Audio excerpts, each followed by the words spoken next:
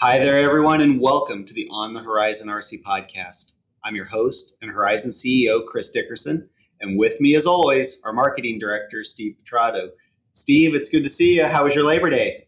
It was really good, Chris. Lots of time off to hang out and relax and recharge. I did manage to go to an RC event, so I guess RC is just a part of life for me. And I was able to come out here to the Muncie field to do the air power over the IAC. It's a big Warbird and Classics event. So I got to fly. Allie joined me, so we spent some time flying some Hangar 9 aircraft and talking to customers all weekend. So.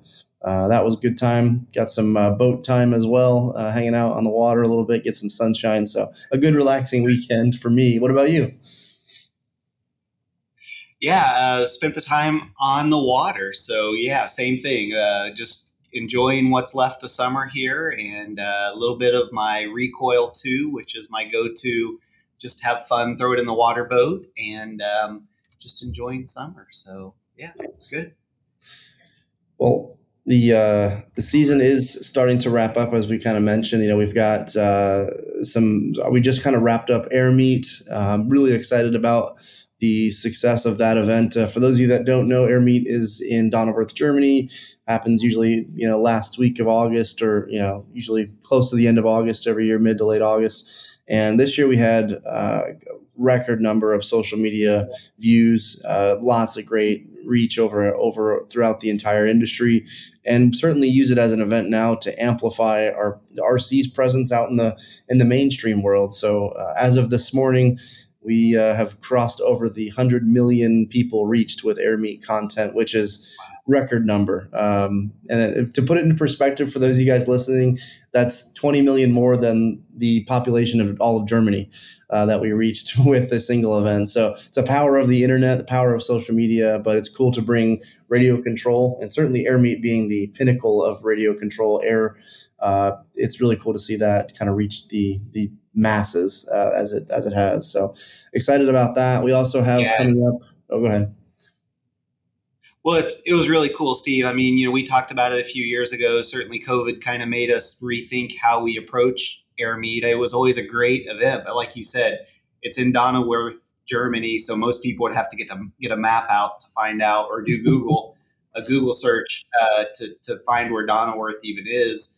And you really a couple years ago looked at, well, how do we use Air Meet to be a social media event and reach a much wider global audience? And I know there was a video in particular, one of this giant scale Concorde that somebody was flying, that I had so many people mention to me, like, I saw this video of this, gigantic airplane, flying at some Horizon event. And it was really cool. Just, you're the team that puts that together. It's a really small team, but you guys, have done a great job of making that a good event. If you can make it, by all means, I recommend buy a ticket, go to Munich and get a ride out to Donauwörth.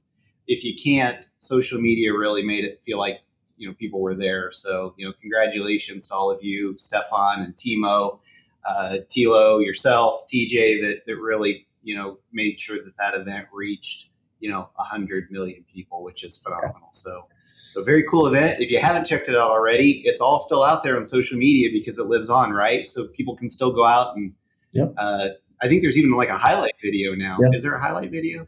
Yeah, well, so the way TJ's kind of just pumping out content of all different aircraft and flights. So you will, if you're following any of our platforms, Facebook, Instagram, TikTok, you will definitely see some great Air Meet content out there. So check it out for sure. Yeah, it is stuff you will not see anywhere else other than Air Meet. I mean, it's just outrageous. Huge airplanes and scratch builds and this gigantic Concorde, and it's amazing. If you're into aviation at all and you're listening to this podcast, if you haven't checked it out after you listen to this podcast, go check it out. So definitely. Great job, Steve. That'll tie into our podcast today a little bit too, because you were at Air Meet, you weren't able to participate in the event that's with our special guest today. But appreciated you texting me while the event was going on. It was kind of fun because I think you were watching it on TV and actually had more, probably a little broader view of what was actually happening than I had Sure. at the race. So trying not to give away all of our secret guests today just yet. But yeah, but you're right. We are wrapping up the season, but we're not quite done yet, right? No, not yet. The last kind of major signature event that we put on at Horizon is Proline by the Fire.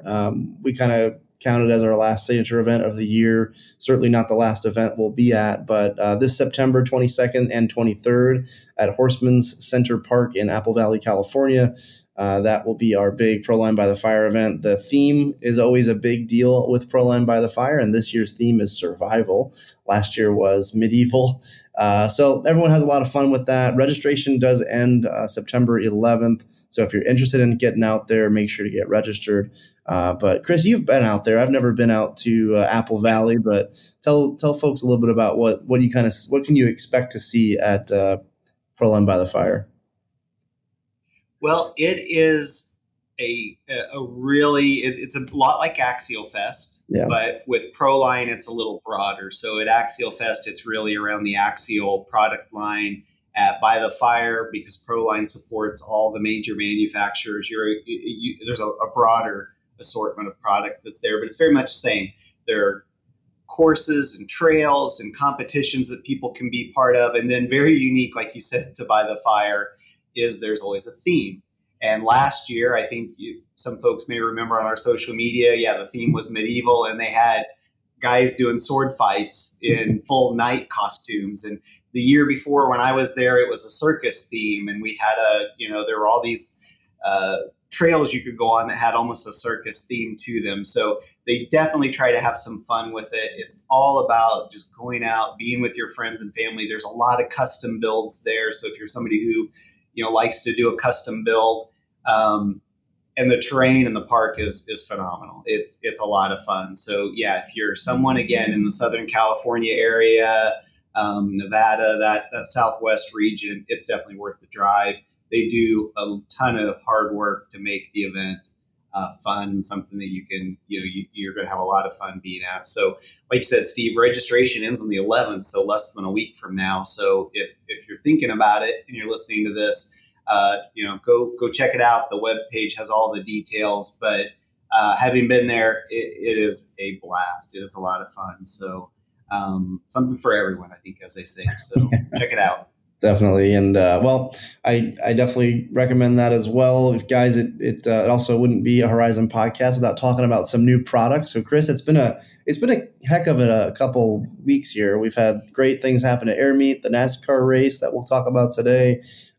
We released the SR71 from E-Flite. People think you couldn't do it, but the team at E-Flite knocked it out of the park and produced a really cool looking SR71, the Mach 3 capable spy plane that we all remember back in the day. Just an incredible feat of engineering, but also something that a lot of people know when it comes to legendary aircraft. The SR-71 is certainly something that comes up. So if you're interested in owning a Blackbird, we have that available. That's Bind and Fly for $249. And we also have some really cool content out there. We have Bert, the last known or last flying SR-71 pilot, came and flew it for us and did some video content. So you guys will definitely want to check that out. So that will be shipping here shortly. I know the first shipment, I'm pretty sure, is sold out. So if you haven't got your name on the list, go ahead and make a pre-order with your retailer, your favorite retailer, or of course on horizonhobby.com. Yeah, that plane is just phenomenal, Steve. I mean, seeing it fly, seeing it sitting there, it's beautiful. Seeing it fly is almost magical. It's what they've done to tune that airplane with safe and a lot of the AS3X technology is awesome. It's amazing, just how beautiful it is. And like you said, I love that you guys have done such a great job of telling the story. I mean, the SR-71 is such an important piece of military history. Even if you're just a history buff, I could see having one of these on the shelf just because it's so good. I know for some people, probably for you, Steve, I just broke a law by saying, have an airplane and just have it sit on the shelf. I know shelf queens are not for everybody. But for me, I think I would probably be afraid to fly it, but I would sure proudly display it. Yeah. So great product. We had a really unique release from ProBoat recently too, and one that when I first saw it, I kind of thought, oh boy, this is pretty out there. But we just recently came out with this 1/6 scale Jetstream jet boat that we partnered with Shreddy on, and this boat is just fun. I mean, it is, it's got our driver in it, and he's got, his guns out, fun's out.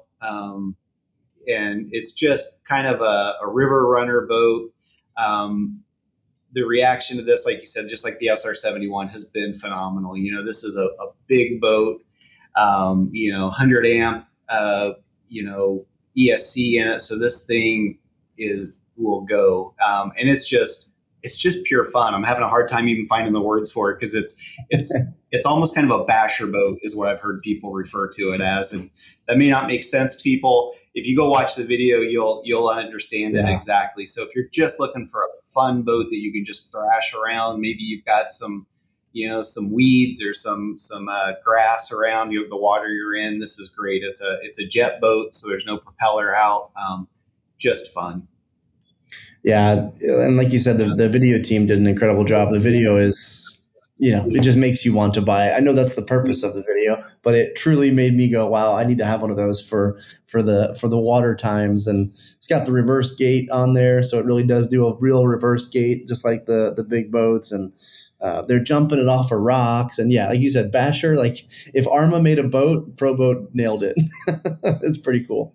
Yeah, absolutely. And it's definitely, so, again, if you're just looking for some fun and you want something different, this is and the way they kind of share the video with its model after this boat that Blake Wilkie drives. It's extreme and it's out there. So, go check it out. The video definitely just shows you all the fun of the product. I think they did a great job of communicating that. Well, the last one I wanted to share, while not super exciting for most, it's something that we all need on the air side, or many of us need. Spectrum has worked very closely with the FAA compliancy for remote ID and have created Sky ID. It's a very small module that you can put in your aircraft if you're choosing to fly after September 16th in the United States. If you're choosing to fly outside of a FRIA, which is an FAA recognized remote ID area, such as like a flying field, you'll actually need to fly with one of these. It's basically a digital license plate for your airplane, so that if you were flying in an area where somebody needed to know who you were, they could indeed do that via Bluetooth or a cell phone app. It's super easy to use, really easy to install. You won't need it if you're flying at your AMA club that's a FRIA that's recognized by the FAA. So it's not something for everyone. It's certainly more compliance and more regulatory stuff to work through. But Spectrum has come to the table with a pretty inexpensive piece of hardware that's pretty lightweight as well, which was important for a lot of folks. And right now they're running a really great introductory offer for I think the first 2 months. So won't be around forever, but for $69.99 versus the normal $99.99 price point. So that'll be out there. And Sky ID should be available right before the compliance date of September 16th. So get out there, get your pre-order, learn a little bit about remote ID if you haven't already. If you're an airplane guy, don't be afraid of it. Yes, it's more stuff to worry about, but it's not as scary as it may seem. But certainly something I recommend you do a little research on. Yeah. I think overall, I think the team did a great job, putting a solution here that, like you said, is pretty affordable, pretty flexible, lightweight. So we want to make sure, that we're providing solutions for people to be compliant. And so we've got it. So, all right. Well, Steve, I think we need to hop over because, we've got some really special guests here, friends of Horizons for sure. And, it's not every day that we get to talk to, a NASCAR Indianapolis champion who was driving the Horizon Hobby car in that endeavor. So I think without further ado, we ought to go ahead and bring him in and let's get this podcast started. All right, everyone, welcome to the On the Horizon RC podcast. With us today are, first of all, a guest that you'll remember that's been with us before, and also a new guest to the podcast. Both of them together are making big news in the NASCAR Cup Series playoff. This week, we've got our very own Front Row Motorsports number 34 Ford Mustang driver, Michael McDowell, and Travis Peterson, his crew chief. Welcome to the On the Horizon RC podcast. We're excited to see you again. Michael, I saw you last week. It was good kind of bumping into you when I was in Charlotte. And yeah, we're excited that you jumped on here with us. We know you're busy, but playoffs, and we've got a lot to talk about. So welcome. And I guess just first of all, how is Front Row doing?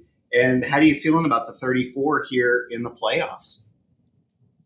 Yeah, so it's been a crazy month for sure. It feels like a very long time ago since we won at Indianapolis, and I know it hasn't been. It's only been maybe 3 short weeks, right? But that's just how racing is. That's how the sport is, right? So it's been a rough few weeks since getting that win in Indy. We kicked off the playoffs this last weekend at Darlington. Things did not go at all like we had hoped or planned. But so is life, right? Racing life. So yeah, we're at the shop today trying to get all of our, ducks in a row and rebound and get ready for Kansas. The thing about the playoffs is you're not out. It's not a single loss elimination like a lot of other sports. So this first round has 3 races in it. The first one did not go how we needed it to, but we got 2 more to fight our way through and try to make it to that next round. So we know what we need to do. We know what we have to do. We're just, we need to get some of that momentum back on our side.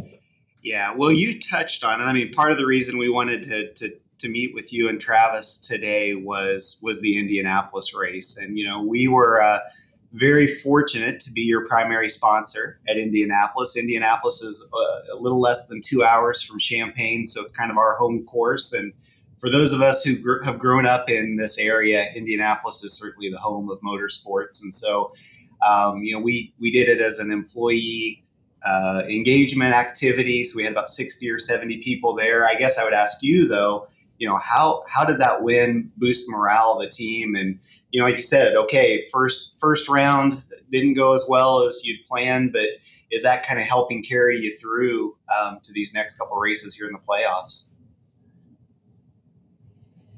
Go ahead, Travis. So yeah, I can jump on that one. The morale is obviously high, right? Winning fixes everything. You work every week and try to ask people to put extra effort in, and when you get the win and it's finally worth it, it kind of puts a pep in everybody's step, and that was great. And then obviously once the playoffs started, kind of resets. So right now we're a little sad because we had a bad weekend. But the good news is that win got us locked into the playoffs, and it locked us into no chance of finishing worse than 16th, right? So no matter what, that win's going to be huge, even if we do not have a good playoff season, because we can't finish worse. If we had the same couple weeks we just had after not winning Indy or finishing second, it would feel a lot worse because we'd be sitting here struggling for 21st in points right now instead of 16th. So it's still a huge thing, and we know we can do it. That's the other thing. We proved we can do it, and now we just got to go do it again because we dug ourselves a little hole so far. Right on. Well, and I think when it comes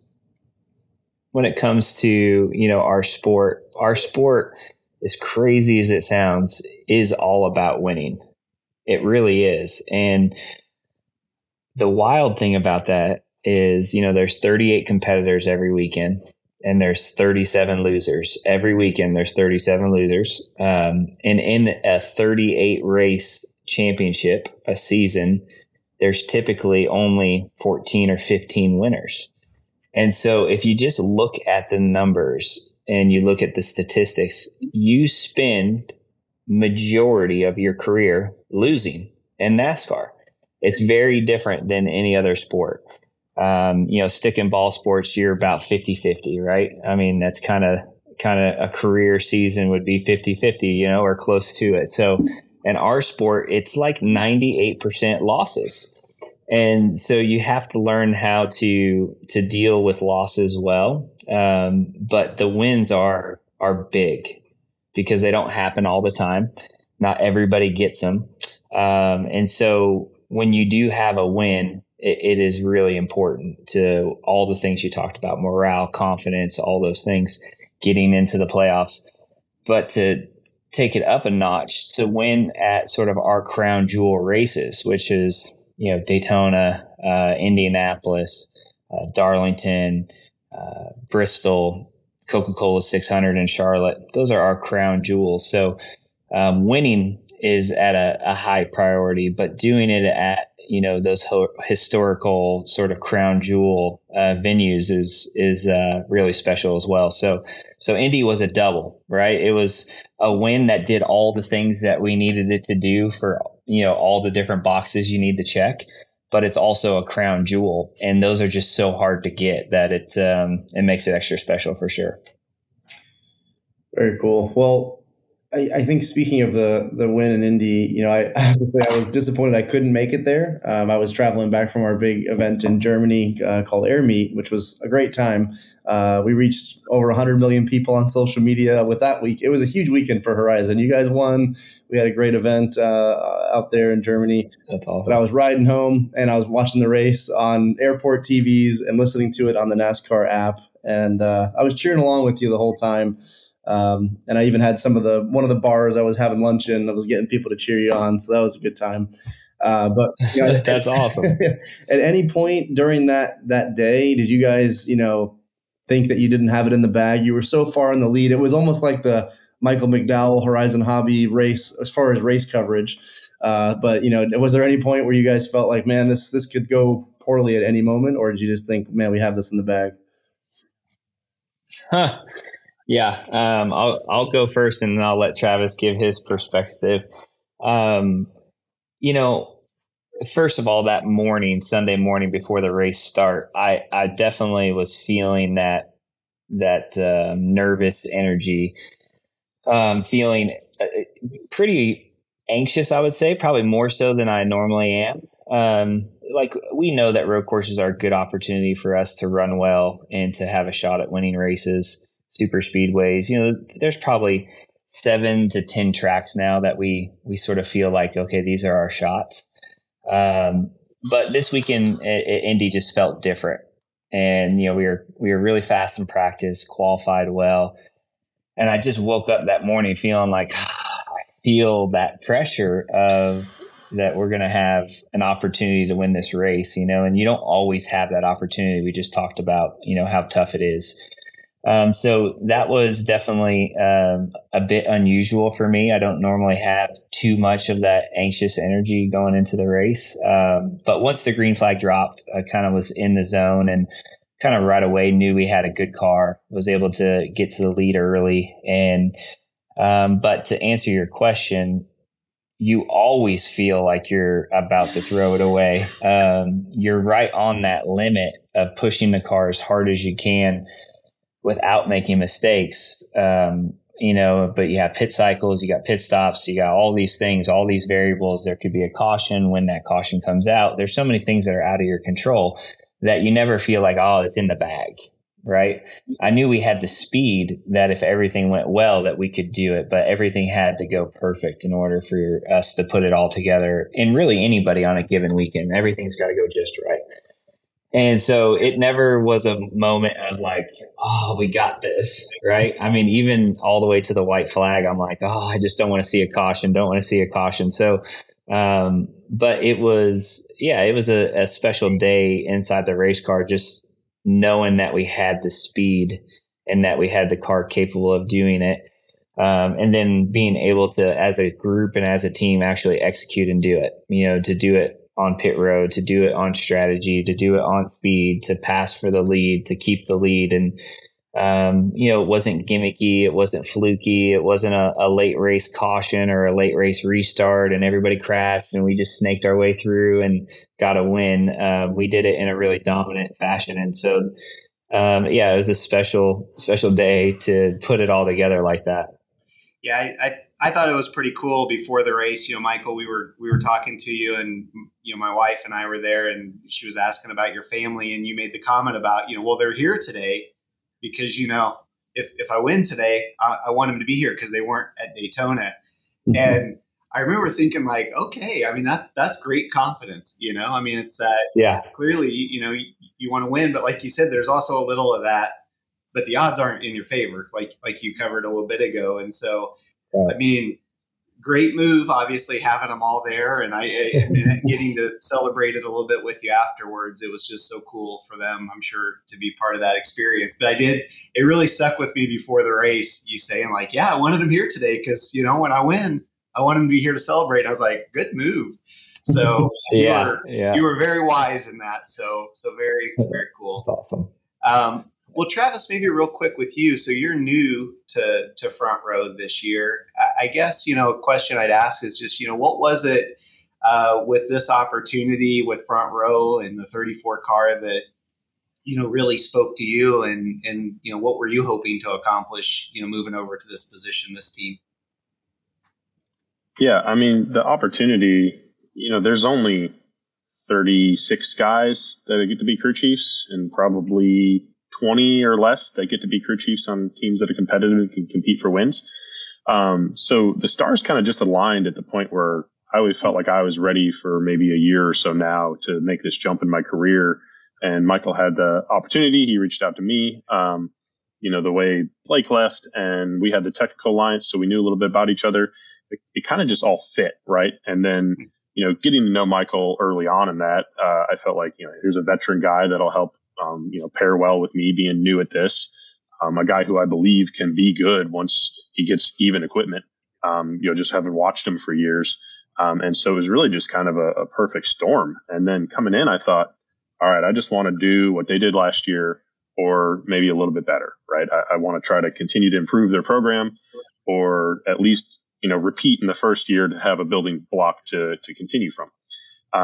And then, we kind of started off the year being able to do that. There's a few places we improved on. There's a few places we matched. There's a few places we were worse. And it was like, all right. And, kind of middle of the summer, we just kind of hit our stride where I think, me and Michael figured each other out, and I knew what to put underneath him when we got there, and our team and our processes and everything that was new this year, really just started to click, and we started to do better and better. And I kind of Indy circled the whole time because I felt really confident going there that we were going to be able to have a good car and his road course background. So, the whole thing, just the stars aligned at Indy. We got that win. So that kind of right away already put the check mark on the year of doing just as what they did or better.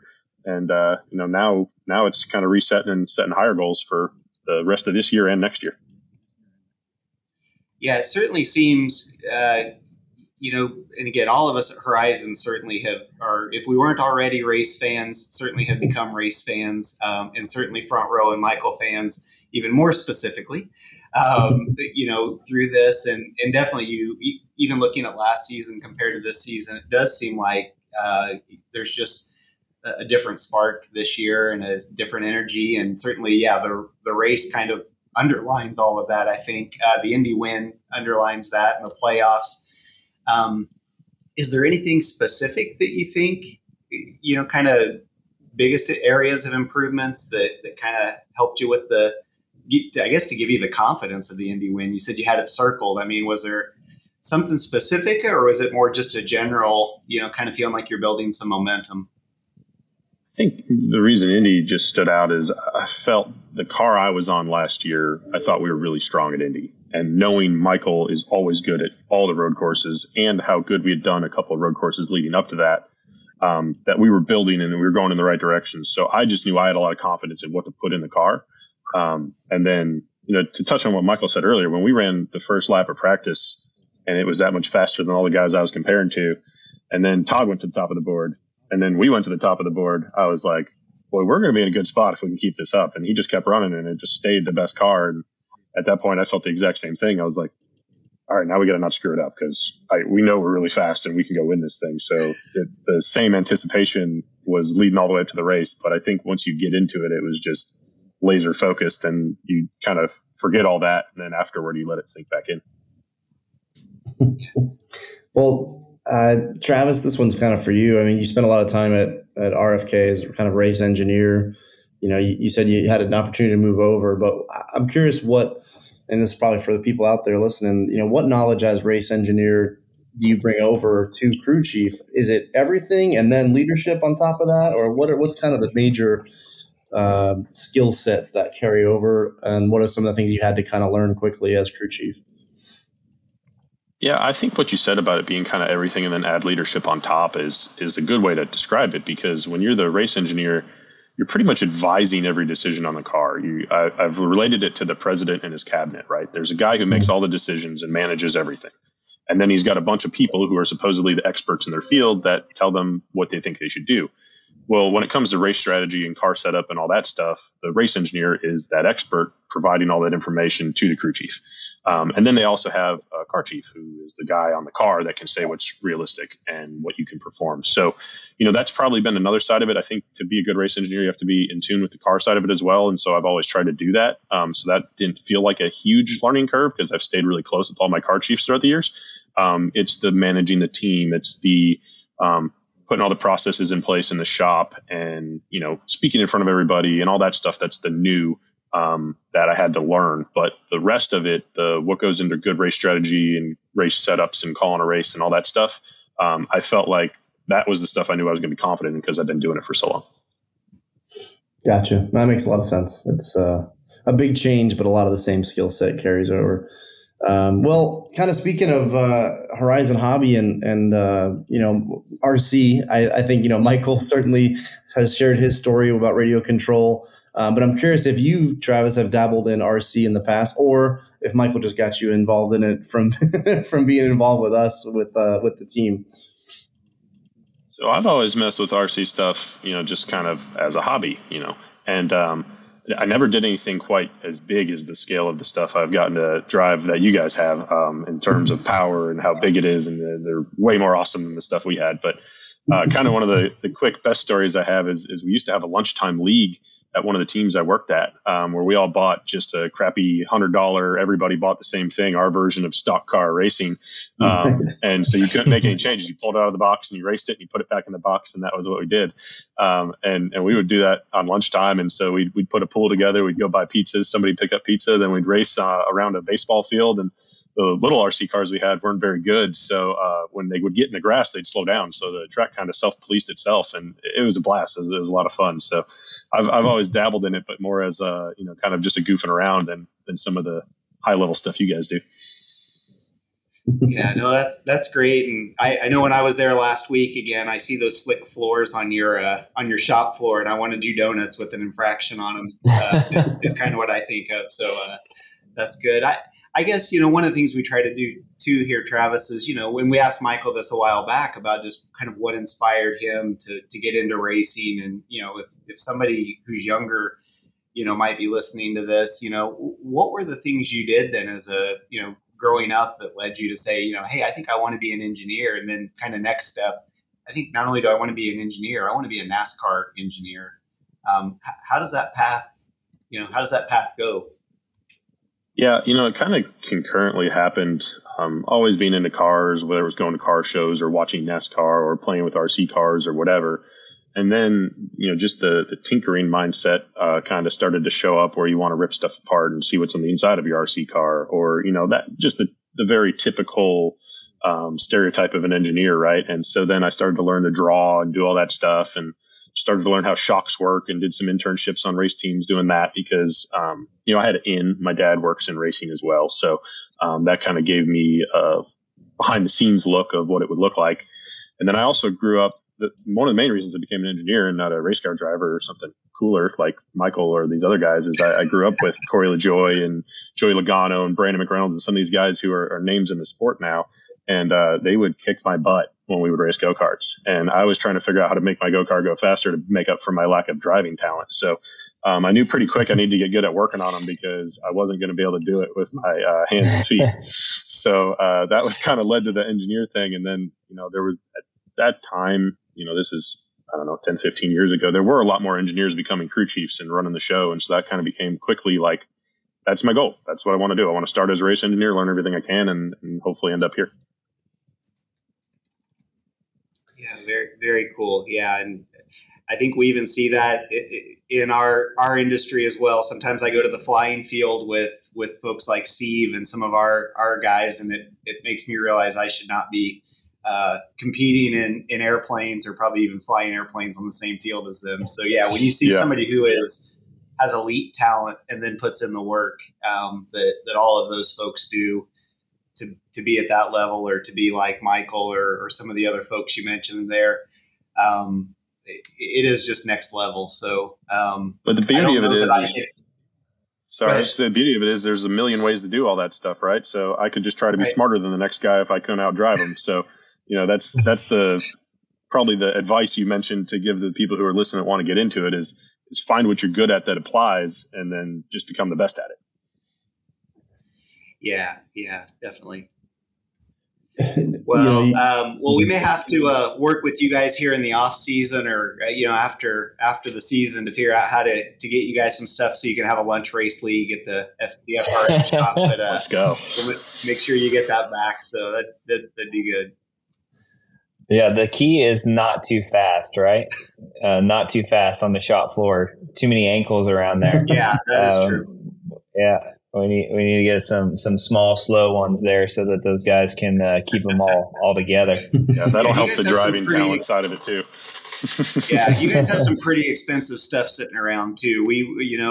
Expensive ankles and a lot of other machinery that probably shouldn't get demolished.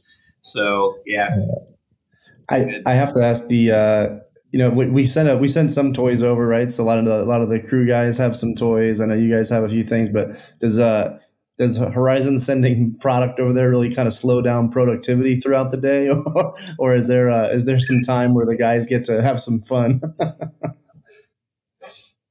When they're it has. We had one truck driver that was building a helicopter, yep.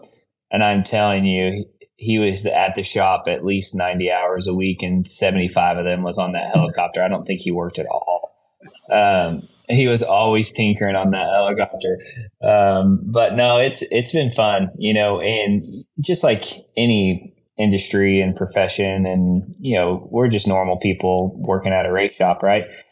And all the guys and gals here have families, and they got kids, and they're, so they're into it too. Right. So that's what's fun about it is that, racing, and especially for y'all, like the remote control world is family driven, right? It's outdoors, it's family driven. It's something that you can do at all different levels. Like Travis was talking about, whether it's from flying, acrobats in a helicopter to, just cruising around. So it's, that's what's neat about it. Is you can go at it from any level and any experience and still have fun with it. Yeah, for sure. For sure. Well, I guess the last question I've got for you guys, and I know we're getting close on time here. Just kind of your thoughts from both of you is, what it means making it to the playoffs in such a short time working together. And then kind of what are some of the things that you think will continue to grow as you guys continue to work through next season together as well? Yeah. So like I told you guys, I wish we would have done this last week because the energy was so much better. I'm so sorry. Because, and that's just how it is, right? It's like we were coming off the win. Everybody's feeling so good, feeling so confident. We had swagger and we still do. I don't want you to think that we don't. But today, before this, was tough meetings. Mm-hmm. It was tough conversations. It wasn't fun. And I know you guys go through those too, right? And so we have high expectations, and we should. And we're a great team, and we need to perform at a high level. And when you have an off week and you don't, it's not fun. And so, today we're digging in and we're going through the process of figuring out what we need to change, how we need to approach things, processes that need to be changed, processes that need to be put in place, how we need to analyze the data. And so, today was more of a back to reality, eat your humble pie, go to work, and remember how you got to this spot. And how we got to this spot is really hard work, dedicated people that don't take no for an option and just keep grinding it out. And we didn't stop doing that. That's not why we hit a funk. We hit a funk because that's life. And when you're trying hard and you're pushing an envelope and you're trying to do things at a high level, you're going to miss it. If you don't swing at a ball, you'll never miss at a ball, right? And so we're swinging. And unfortunately, we struck out a little bit this weekend. And so we're just, hitting that reset of, all right, we just got to go back to work here, figure out the few things we need to do to get that confidence, that momentum, and that ball rolling in a good direction. I mean, we haven't changed as a team in a matter of 2 or 3 weeks, right? But we want to rise to the occasion, and we want to do what we all believe we can do in the playoffs. And so, it's a humbling sport, highs and lows. You got to manage both because they're coming. Yeah. We'll certainly, like I said, we'll be following you guys through the playoffs, and we probably should let you get back to it. I know we're taking up your lunch hour, and Travis has some special guests coming in here in a bit. We want to make sure he can get to them. But I think, one of the things that we've really enjoyed, for Horizon is a lot of what you just talked about, Michael. There's kind of this, first of all, it all starts with family. It all starts with the people you choose to spend your time with, to be around, that you want to go hang out with. And same at work. We spend more time at work, a lot of us, than we probably do at home. And so, you don't want to be around people that drive you miserable, and you want to have a goal and accomplish it. You want to try hard, and sometimes it goes really well and sometimes it doesn't. But, I think we felt like, the way Front Row approaches things, and then the way you approach things really just matches well with us. And we saw it last season. We've seen it throughout all of this. I mean, for you, it starts with your family. And so, like I said, when you said your family was at Indy, I was like, oh, that's great. I hope you can have a great finish. But to see, your family after the race and see your reaction, when they came up, was just really what we strive for. Moments like that. Not everybody's going to get a win in Indianapolis and, have their family support them in that. But, you can still have pretty amazing moments with your family with what we do at Horizon. And so to see that a moment, and then your crew as well. I mean, Travis jumping off the stands, and, you guys giving each other a big hug after the race, and seeing your whole crew. And like you said, Indy's so special. Seeing everybody lined up, kissing the bricks, it just was a community. It was a family, just having a really special moment. And that's kind of at the end of the day what we strive for. So it was really cool to be part of that whole experience with you guys. And even the races that maybe you don't have that great of success at, like you said, that the deck stacked against you every week. But just the whole way you start with family first, and Front Row has been so good to us, and all the folks we've been able to invite out to be part of the experience with you. We really appreciate it. So it was amazingly special to be part of Indianapolis and to kind of get to see all that unfold. So but you've got playoffs still to go. Your season's not over. So we thank you for all you're doing to be an ambassador for our hobby. We think it's pretty cool, and we appreciate it. And Travis, we appreciate you making Michael faster. We'll keep that going. But thank you guys for jumping on here with us today. Thanks for being such a good ambassador, for our hobby and what we're trying to do here at Horizon. And we wish you all the luck. And as you go into the playoffs here, we'll be watching.